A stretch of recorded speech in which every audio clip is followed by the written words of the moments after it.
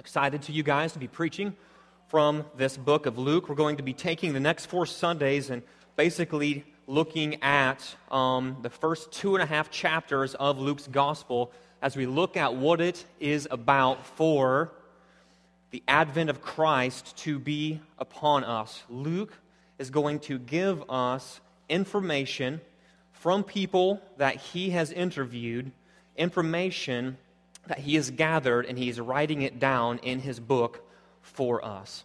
So what I'm going to do is, again, just pray one more time that God would speak and use me as we look at the book of Luke, as we look at these first 25 verses of Luke chapter 1. So let's pray.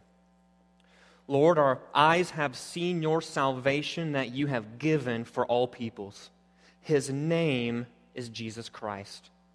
And just as Jesus was a light of revelation to the Gentiles and Jews, I pray that he would be a light to us in this place as we proclaim the good news of Christ's first coming this morning. God, do this work in our hearts. In Christ's name I pray. Amen. So it begins. This is one of the more famous phrases uttered by King Theoden in the Lord of the Rings movie trilogy, and it happens in the movie The Two Towers. So I don't know if we have any Lord of the Rings, just diehard buffs. My guess is that's probably a phrase that's not even actually in the books. But in the movie, comes a point in time at the Battle of Helm's Deep where King Theoden is standing there, and the armies have converged on this one point, and as King Theoden is up in the high tower, and as he's looking over and surveying the landscape, and he sees the opposing army standing there before him at the ramparts of Helm's Deep, and as his army's on the inside, he's got elves to help him, and all of the Fellowship of the Ring is there with him, and you can just see him just in his mind's eye crunching just all of the events that led him to that place and time, all the aligning of alliances and the ushering of his people towards this place, and how he's been hearing about how attacks were coming and fighting off battles. And in that movie, the climax, the crisis just comes barreling down and crunching down to that point. And King Theoden sums all of this up in the nutshell, the crisis, the climax of that point of the movie with that phrase, "So it begins." So it begins is the tiniest of phrases, but the phrase in that movie is pregnant with significance. That one little phrase encapsulates the crisis, the climax of the movie, and it is the same when we turn our attention to the start of Luke's gospel. Luke chapter 1, verse 1 through 25, in a very real sense, is the crescendo in God's plan of salvation history. In one fell swoop, Luke shows us the ushering out of one era by looking at the birth and the foretelling of the birth of John the Baptist, and the ushering in of a new era by looking at Jesus Christ. Luke chapter 1 and Luke chapter 2 is an overlap of the ages that is unfurling before us, because in God's timing, he saw fit to fulfill what he had promised long ago. Now, to better understand what is going on in Luke chapter 1, as you should do with most books as you read, is to couch what you're looking at, couch what you're studying, couch what you're hearing as an audience, as Scripture is being preached, is to couch what you hear in context. So there are 2 major themes that show up across the pages of Luke. When you read from Luke chapter 1 to Luke chapter 24, there are 2 themes that become 2 major points that Luke is trying to emphasize to us. He's stressing to us 2 things. One is this idea, this theme of salvation, and the other is this idea, this theme of promise and fulfillment. So when you read the book of Luke, if you go home this next week and you just work your way through it, you see that Luke is grabbing stories and he's orchestrating events, and as he's writing out his orderly account to Theophilus, he's not doing it just willy-nilly, happenstance. Well, a little bit of this story, a little bit of this parable, we'll sprinkle in a little bit of this miracle. He's doing it with purpose, and he's pulling together from eyewitness sources these bits and these pieces and these stories and these real-time things that really happened, and he orchestrates them to convey these 2 things. God is a God of salvation, that theme of salvation, and this idea, that theme of promise and fulfillment. So, you see this picked up in Luke 19:10, the end of the story of Zacchaeus, the wee little man, right? And Jesus says this at the end of his talking with Zacchaeus. The Son of Man came to do something. This is my whole point and this is my whole purpose. And Luke sums it up for us in one sentence, couched there at the end of the story of Zacchaeus. Luke 19:10, the Son of Man came to what? Seek and to save the lost. Salvation is the thematic center of Luke's gospel. You see that Jesus came to seek and save the lost. It spikes high when you read Luke 15, the parable of the lost coin, the lost sheep, and the lost son. You see it in Luke chapter 10 with the Good Samaritan. You see it in Jesus talking about at the beginning of his ministry, couching back to Isaiah 61 and grabbing this idea that I am the one that Isaiah was writing about, and I've come to bring good news to the poor. You see this idea of Jesus being a Savior, salvation coming to Israel. People are going to be able to enter truly and rightly into God's kingdom in the infancy narrative. When you see Mary give out her song of praise, you see Zechariah give out his song of praise, you see Simeon give out his song of praise, all of them keep going, redemption has come, salvation has come. The lost can now rightly be folded into God's kingdom because salvation has come. The Son of Man, Jesus Christ, came to seek and save the lost. Luke portrays Jesus as the one who brings salvation to both Jew and Gentile in fulfillment of the Old Testament promises to Israel. Second, Luke demonstrates that in line with this, piggybacking off of that thematic center, that salvation is the center theme of Luke's gospel, is this idea of promise and fulfillment. And Luke demonstrates that in Jesus Christ, God fulfilled his salvation promises to his people. The beginning of Luke's gospel highlights the idea of promise and fulfillment by marking John the Baptist as the last of a long line of prophets. The prophets marked the era of promise. When you go back and you read the Old Testament, Genesis to Malachi, what you have are these people that keep popping up on the scene. You have people like Adam and Abraham and Isaac and Jacob and Noah and Moses and the kings and the judges. And you have books like Psalms and Proverbs and the writing prophets. And all of them are coming together and saying, listen, God is giving us a promise. God is giving us a promise. And these men were used by God in magnificent and extraordinary ways to come together and present this information that there's coming a time God is promising salvation is going to come 100% for sure. And John the Baptist spikes up on the scene 400 years after the last writing prophet Malachi was saying something, and he is meant to show up on the scene, and we're meant to see in Luke's gospel that John isn't some loony that just comes out of nowhere, but John is actually somebody who is ushering out an era. He is flowing in the long line of prophets. He is closing out the era of promise. And what he's doing as God is closing out one era, he is simultaneously ushering in a new era, which is the Messianic age. Promise is being found and fulfilled in the one that he is foretelling, and that is Jesus Christ. The beginning of Luke's gospel highlights this idea of promise and fulfillment. Jesus marked the era of fulfillment. Jesus is the better prophet, and his ministry is marked with a divine necessity as he ushers in the fulfillment of all the Old Testament promises. And you see this language again, as you would expect it, because it's a theme, pop up all over in Luke's gospel. Luke 1:1. Many have undertaken to compile a narrative of the things that have been accomplished or fulfilled among us. So Luke starts us out, as we're about ready to look here, saying, listen, there's been a lot of things fulfilled, a lot of things accomplished among us, a lot of things that as you take your mind's eye and you cast back to the Old Testament, you see that a lot of these guys are saying, hey, God is promising this, and God is promising this, and God is promising this. And Luke stands here as he takes pen in the hand and he's writing his letter.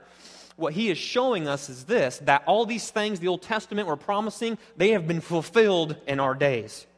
Jesus talks in this same language at the beginning of his ministry in Luke chapter 4, verse 21.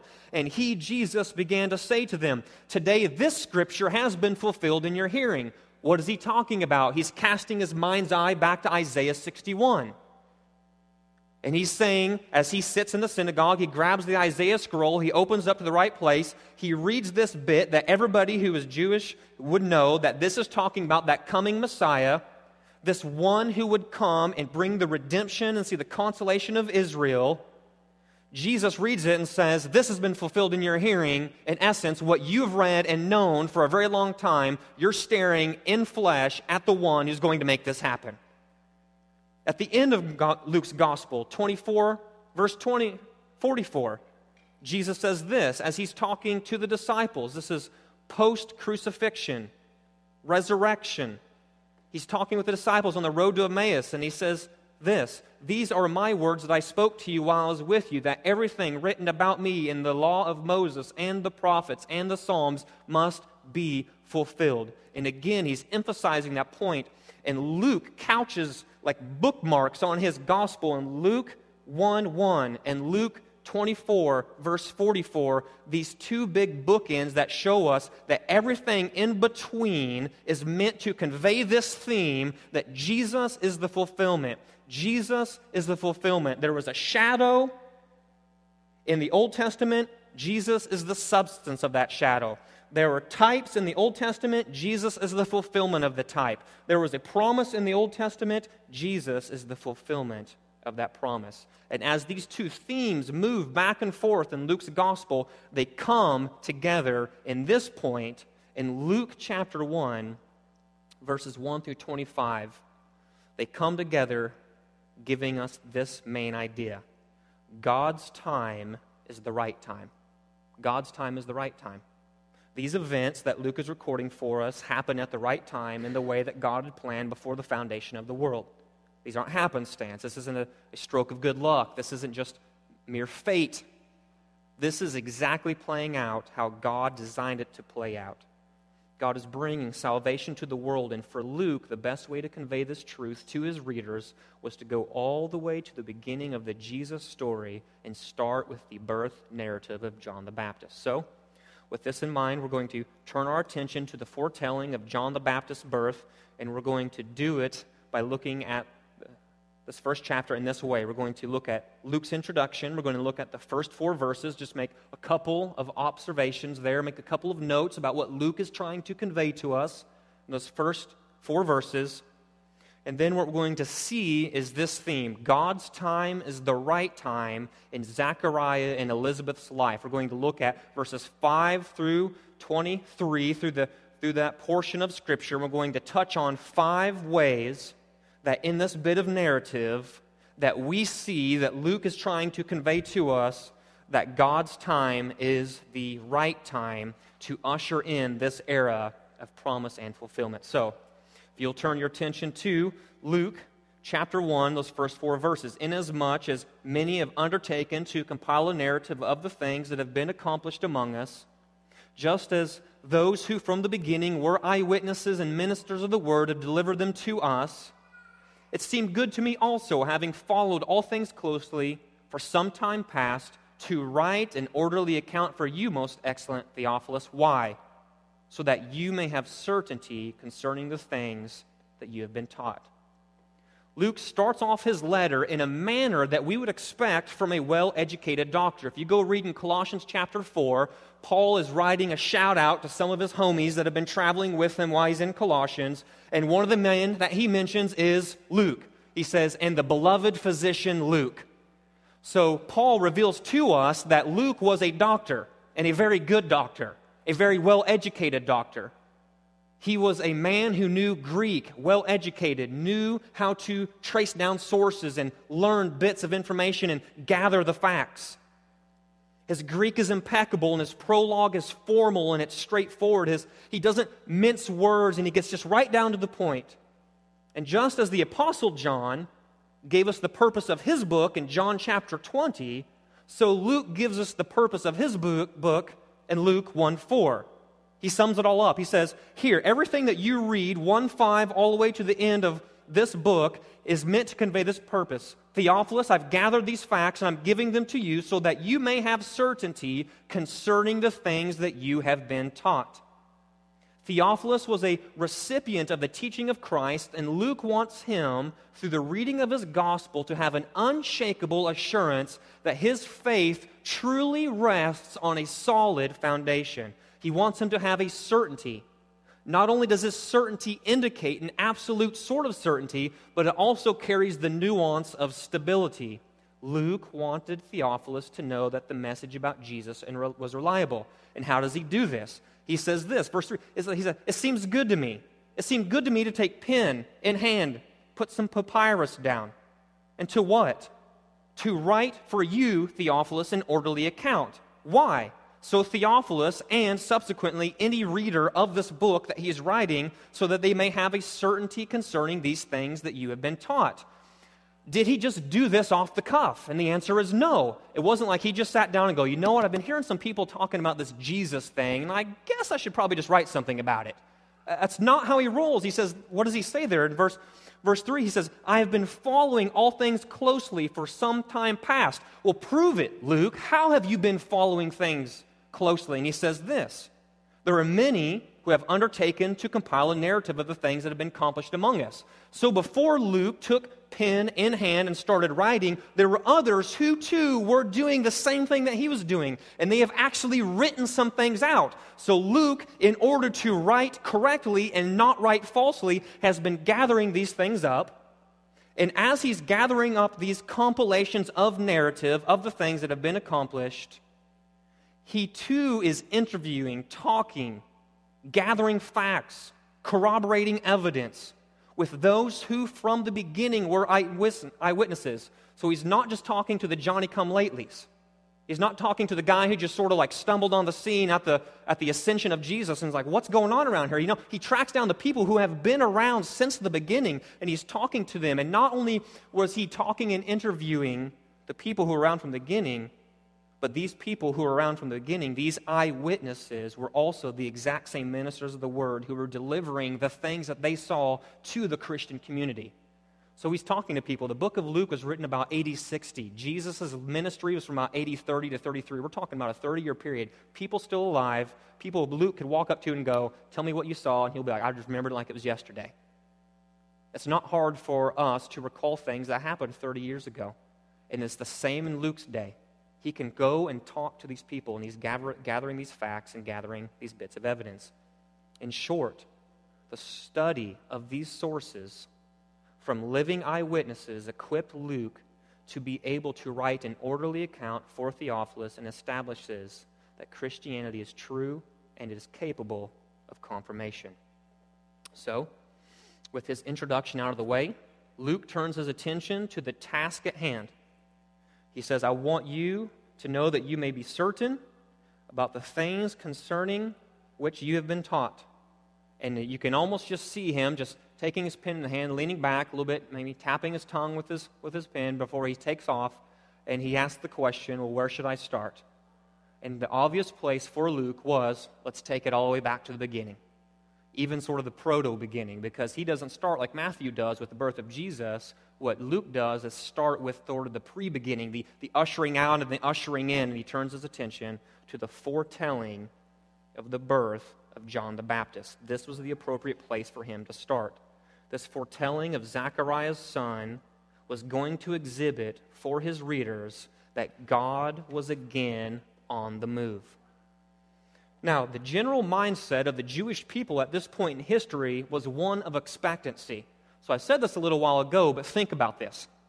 So for the Jew of this day, about 60 years or so before Luke was actually writing, so about, the end of King Herod's reign, there were Jews living in Israel. The oppressive thumb of Roman rule was upon them, and there was this general waft of expectancy in the air.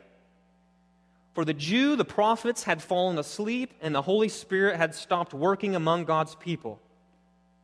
It had been about 400 years since anything had come to God's people through a prophet.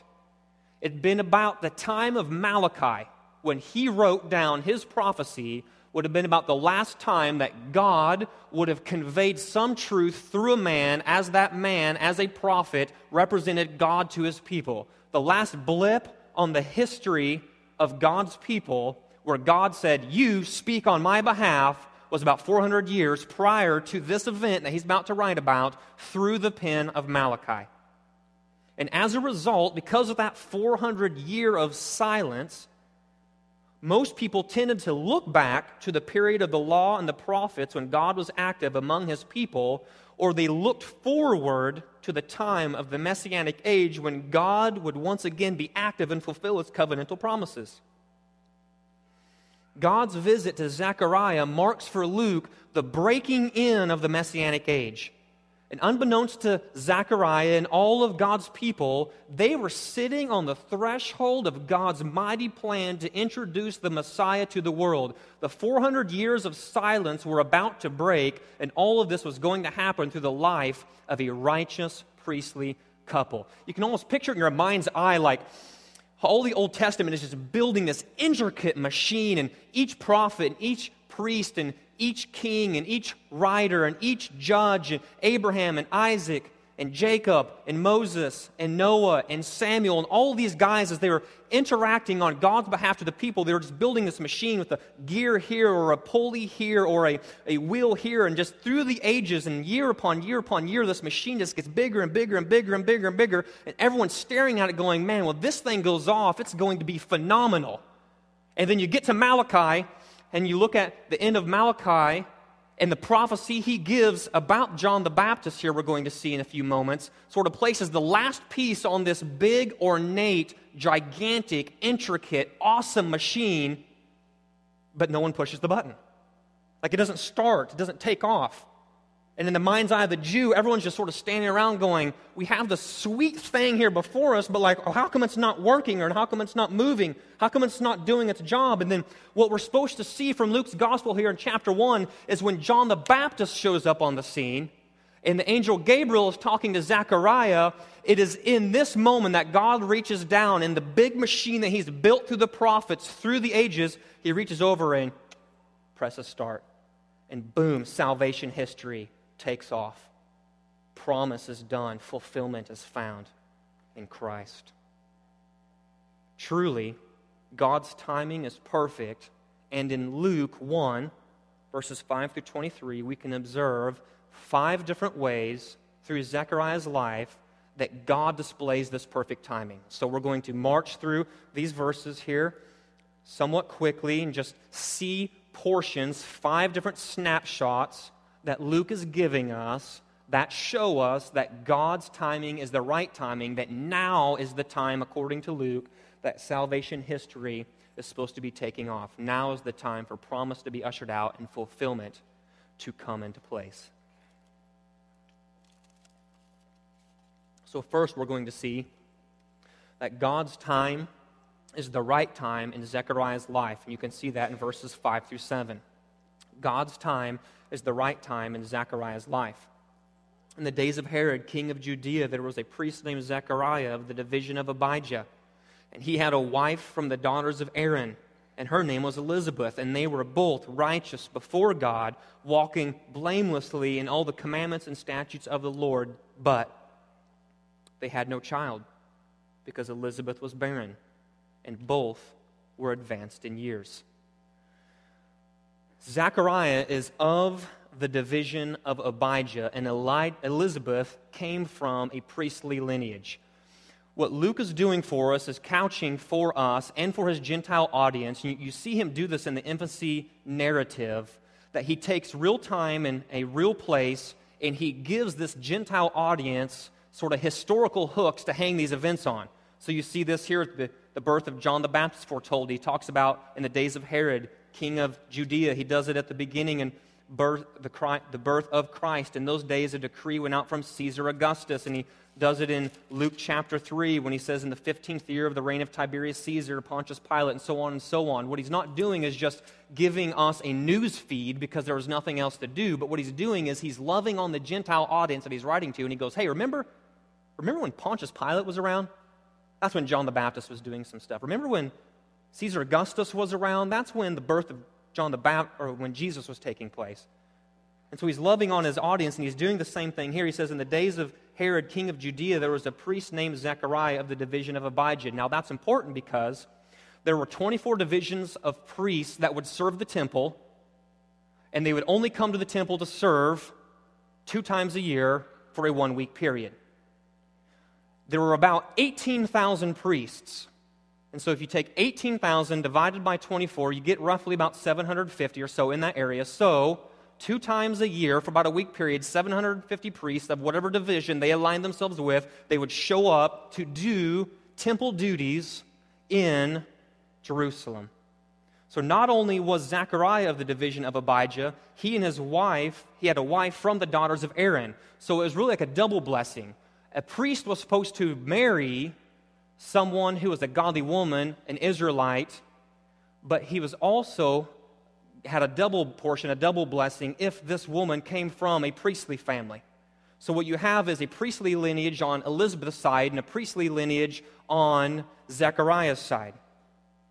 And they were both righteous before God, walking blamelessly in all the commandments and statutes of the Lord. But they had no child because Elizabeth was barren and both were advanced in years. They had no child. Elizabeth was barren. They both were old. And this fact is meant to be conveyed to us so that we can see something that's going on here. Because in this day, the mindset, which isn't entirely right, but nonetheless it was the mindset of this day, was if you were truly righteous before God and if you were truly blameless before God, you would have thousands of kids. Like there would just be kids everywhere. God giving you a bunch of kids was exhibit A for God's blessing truly being upon you.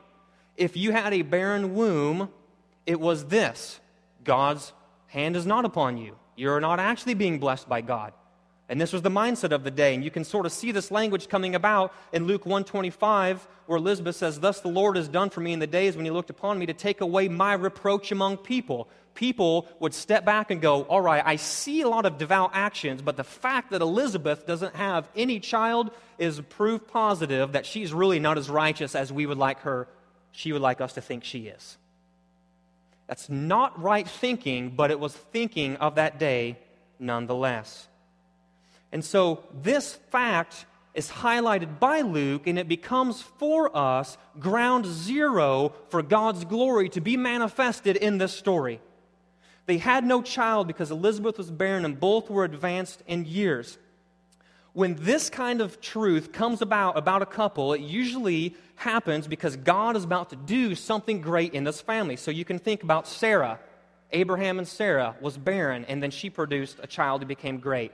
Isaac and Rebekah, barren but had a child. Rachel, barren but had a child. Samson's mother, barren but had a child. Hannah, barren but had a child. Samuel. And the mention of Zechariah and Elizabeth's childlessness and their being past childbearing age points to the human impossibility of the coming events that Luke is about to give us and heightens the miraculous character of God's intervention in their son's birth. Because what we are not reading here is this, is that Zechariah and Elizabeth were both 25, newly married, and as fertile as the day is long. Because then if they had a child, everyone would be like, well, of course they had a child. They're newly married and they're both like 25. Why would they not have a child? But Luke highlights verse 7 for us, and it becomes this tenor and tone of these next several verses that follows because we're meant to read this and see that God is the one who is at work here. It wasn't Zechariah and Elizabeth who were ushering in this age of promise and fulfillment. It was God who was doing this. And it really goes to highlight this for us. There may be circumstances that are out of your control or out of my control, because I can guarantee you that Elizabeth and Zechariah were praying for a child in their day. They wanted that manifest evidence that God's blessing was upon them, that the righteousness and the blamelessness that they walked in could be manifest amongst their friends through childbearing. But it didn't happen. It could have been a potential frustrating circumstance for their life, just as there might be frustrating circumstances in your life that are seemingly out of control, yet just as in their life, as in your life, God is orchestrating this frustrating circumstance Not because you have sinned and suffering has come to you, but there is some sort of suffering in your life now because God is orchestrating for you now, a la 1 Peter. He talks about this a lot. Because God is going to use this example of suffering in your life to become the very ground zero for His glory. An obstacle seemingly insurmountable may be in your life, yet it is there for the sole purpose of God being magnified and God being worshiped. So when He acts in your life, it'll be obvious to whom the glory belongs. The purpose in this season of life isn't for you to step back and go, I can't stand the fact that this thing is happening in my life, and then you somehow extend a middle finger to God and say, God, you have failed me. But that purpose of suffering in your life now is so that you can see that this is a place for you to not be mad at God or extend the middle finger to God, but is a place for you to go, I can give God glory in this instance by living out my life faithfully here. It is designed for us, times of suffering, seasons of doubt, to not know what is going on in our life, to draw us closer to God. And then that season of life becomes the fertile ground for worship. It becomes the springboard for boasting in God. Second, verses 8 through 10. Now, while he, Zechariah, was serving as priest before God when his division was on duty, according to the custom of the priesthood, he was chosen by lot to enter the temple of the Lord and burn incense, and the whole multitude of the people were praying outside at the hour of incense. As a priest, Zechariah would serve only 2 weeks a year, and there were too many priests, as I said, about 18,000 total, and there were not enough duties for them to perform. So when you divide that down to 750, and then those 750 descend on Jerusalem at the temple, there were only a handful of duties, and so the question then became, well, who gets to do what? And so what they would do is draw lots for those weeks of service to get to see who would actually get to do something. And once you were chosen by lot to do something, you never could do it again. So they would draw lots to see who did what job. And it was here, Zechariah serving as he had many times before, but something is different about this time.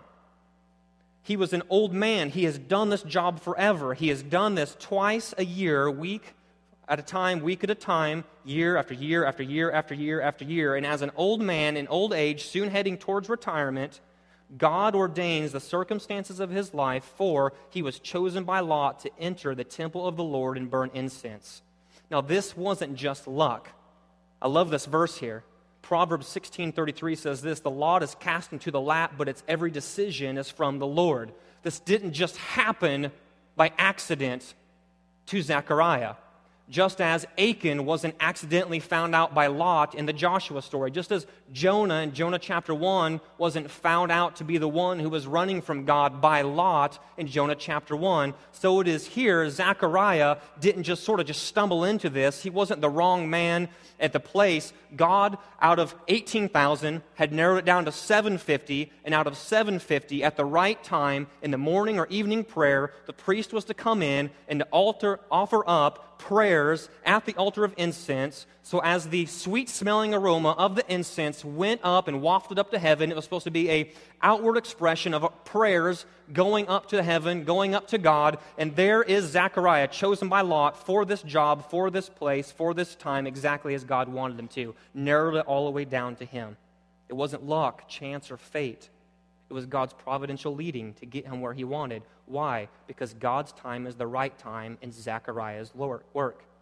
In the dullness of life, God can and does break through. In the ordinary, God does the extraordinary. Zechariah was faithful in the little things. He had served in this position countless times before, but it would be this time of service at the temple that God uses for his glory. His life was marked by righteousness and blamelessness, and he didn't neglect what was right in the moment. And it is here in the simple faithfulness of this priest that God orchestrates the details. Because what could have happened? I mean, let's think about it. If he, as a godly man, righteous and blameless, and his wife, a godly woman, righteous and blameless, what they could have done is said, God, we've been serving you forever. We have no child. We obey the commands, but we have no child. And year after year, if they would have could have let the root of bitterness burrow into their hearts and say, God, we've done this for you, but look how you have not repaid us. Look how you've not helped us. And if they would have let that heart of bitterness take root and burrow down deep, what they could have done is said, until we see what we want, until we get what we think we need, now we're doing nothing. And often that's how we operate. What we do is go, God, because you're allowing this in my life, I'm going no further until I can figure out what's coming down the road. And Zechariah doesn't exhibit that for us. He doesn't display that for us. What he shows us is this, that he is faithful in the small things every day, step by step, even though there's some sort of cloud of gloom that could be hanging over him because his wife is barren and they are old and they're without children. He doesn't let that fact negate the fact that he is going to be faithful in the moment. Good challenge for us. This is an excellent challenge for us. We are not to neglect the things we know we ought to be doing now because we don't know what's coming then. And Zechariah displays this in a very healthy fashion. Third, God's time is the right time to answer Zechariah's prayer. The prayer of this righteous man is going to be answered, and that's what we see in verses 11 through 13. And there appeared to him an angel of the Lord standing on the right side of the altar, and Zechariah was troubled, and fear fell upon him. But the angel said to him, Do not be afraid, Zechariah, for your prayer has been heard, and your wife Elizabeth will bear you a son, and you shall call his name John. The prayer of this righteous man is going to be answered. Zechariah is an old man, and it can be presumed that he prayed for a son with his wife for many years. And unbeknown to him, the answer was always no. No. The womb is barren. No, you're not having a child. No, you're not having a child. No, you're not having a child. Year 25, 30, 35, 40, just no. Always prayer. We want a child. God, please help us. No. God, right now. No. God, please, right now has to be the right time. No, Zechariah, it's not. Why? Because God was allowing this to be in his life because God had a plan for him on the day when he was going to be chosen by Lot to be standing at the altar of incense. God was going to dispatch the head of his angels to deliver a message on behalf of God to Zechariah that now is the time for your prayer to be answered. And it was going to be answered in a way that was more rich and extravagant than Zechariah and Elizabeth could ever have dreamed. More extravagant, exceedingly, abundantly more than they ever could have imagined, is Paul's phrasing in Ephesians chapter 3. God's will is accomplished through our prayers. And we see Zechariah standing at the altar of incense, praying again.